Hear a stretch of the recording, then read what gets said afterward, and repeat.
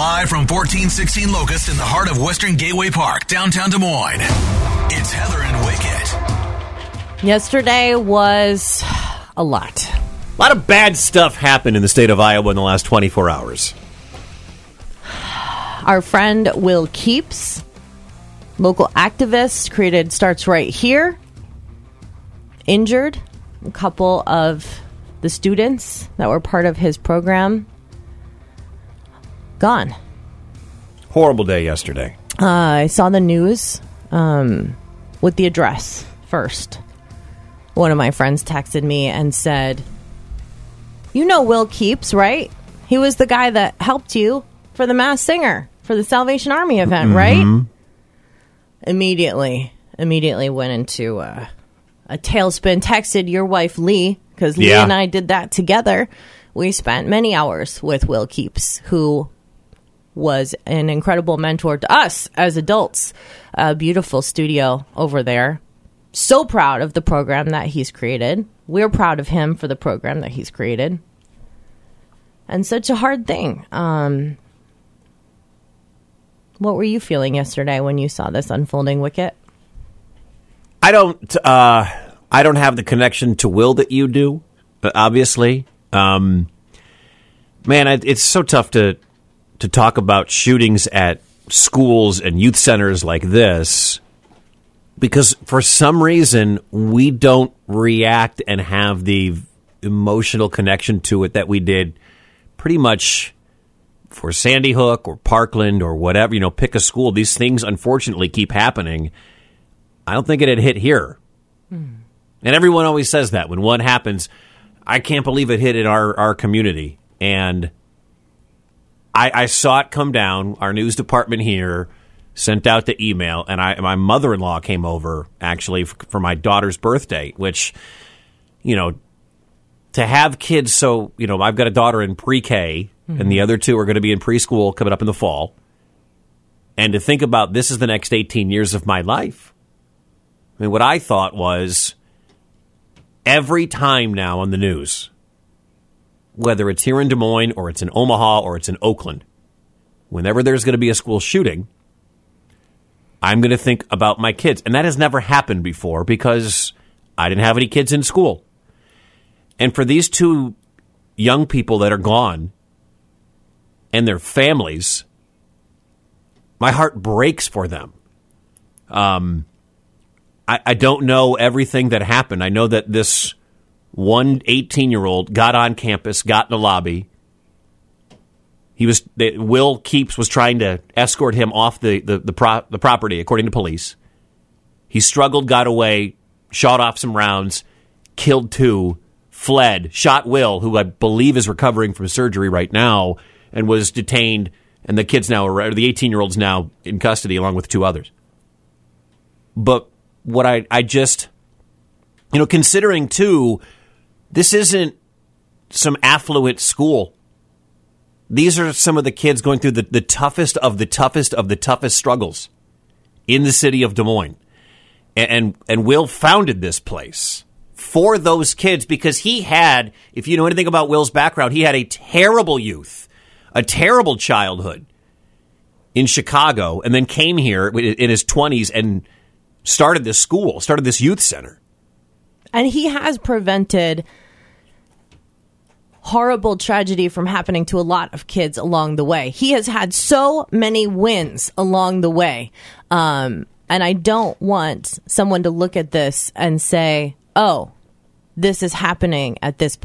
There's been a lot of wins at this place. This guy Nothing's perfect. Is doing good work. Nothing is perfect anymore. Or nothing has ever been perfect.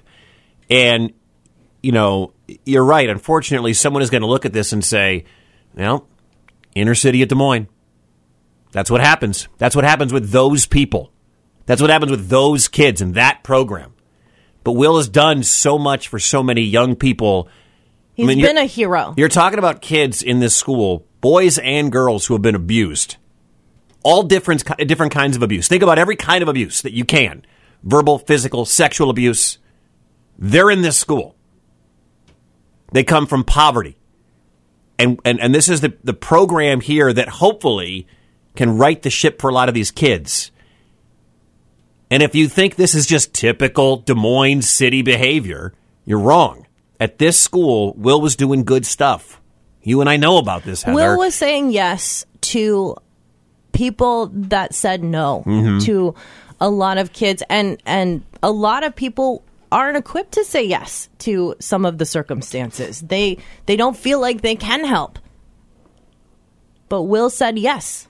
And you know, as he recovers, I look forward to him coming out, continuing his good work, continuing to say yes. There's 3 in custody.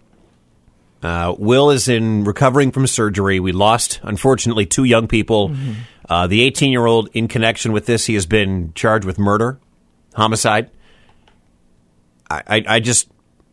It's a tough. Yesterday was a tough news day. A really, really tough news day. I mean, this story is bigger than my mom, who's in Detroit, and she watches the news constantly, the national. She's a CNN junkie. I tell her to turn the TV off. She even texts me, my mom, what's up with this shooting at a Des Moines school? And I'm like, okay, here, it's apparently made national news. Like, we made this is huge, this is sad, and it sucks. And I don't like that we're starting the show with this news. But it is what... But how can we not? How can you not? And I'm not mad that we're starting the show with it. I hate that we have to start the show with it. Well, as adults, we try to fix things. And I think you have the extra adult layer as being a dad. And our inherent reaction is, what can we do? And like you said, our heart goes out to the victims, their families, the students, all the kids in our community who are now shaken by something that happened, because when something happens to one kid in our community, it happens to all the kids in our community. You know what I wonder is if we have young people listening. I know we got Alex in West Des Moines. Valley Alex, yes. He may not be awake yet. School didn't start for another hour and a half. I wouldn't have been awake.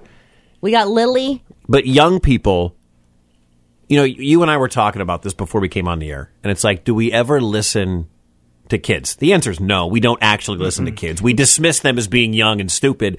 Meanwhile, we've got septuagenarians we keep electing to Congress statewide and on the national level. Well, we've got leaders, you know, asking for action and prayers and support, and they're looking to change and install and implement. And just like you're saying, but we're not asking the kids. Man, I have listened to, and there's 2 points to be made here. Maybe we need to take a break and come back to this because we're going along here. But to the idea that we need to listen to the kids, no, we always dismiss them. We never actually listen to them. And that's why if we have young Hellraisers listening right now, you wake up early with mom, maybe you go work out early before, you know, basketball, football, baseball practice, whatever. 515-244-1033, because what Heather just said, I'm not sure I totally agree with. I don't think kids today necessarily are as shaken as they were 5 years ago, or 8 years ago, or 10 years ago. After Sandy Hook, after Parkland, after Pick Your School shooting across the country that allegedly gripped you as an adult, where you're watching and holding your kids, and you grab them, and you worry about them, and you think, please don't let this be my kid's school the next time. This is the school shooting generation. Now, there are circumstances around this particular school and this particular event that involve more than just somebody who has some mental health issues walking in with a gun they stole from their mom or their dad and firing it up with a dark Facebook post. Obviously, there are gang issues at play in this particular scenario. So it's different, I think. But I don't think kids are as shaken anymore. And that's what's terrible. That is what is terrible. Kids just want to go to school, man. And they have active shooter drills. We didn't have active shooter drills. I went to elementary and middle school in California. We had earthquake drills. Everyone here grew up with tornado drills. We didn't have active shooter drills. But this generation, and my kids are about to be in everyday school. Britain only goes 4 days a week. They're going to have active shooter drills for the next 2 decades of their lives. And I don't know what the right answer is, and I don't want to get into your gun debate with anybody. But young people, 515-244-1033, how does this affect young people? If you have a kid and they're awake, have them give us a call, because this is another school shooting. It's local here in Des Moines, so it grips us all. But I wonder if kids care like you think they do, because I don't know if they do as much. Well, and I think that in the spirit of how do we support Will Keeps right now, I think Will Keeps listens to kids. And I think right now, if you are a kid, we want to talk to you. Mm-hmm.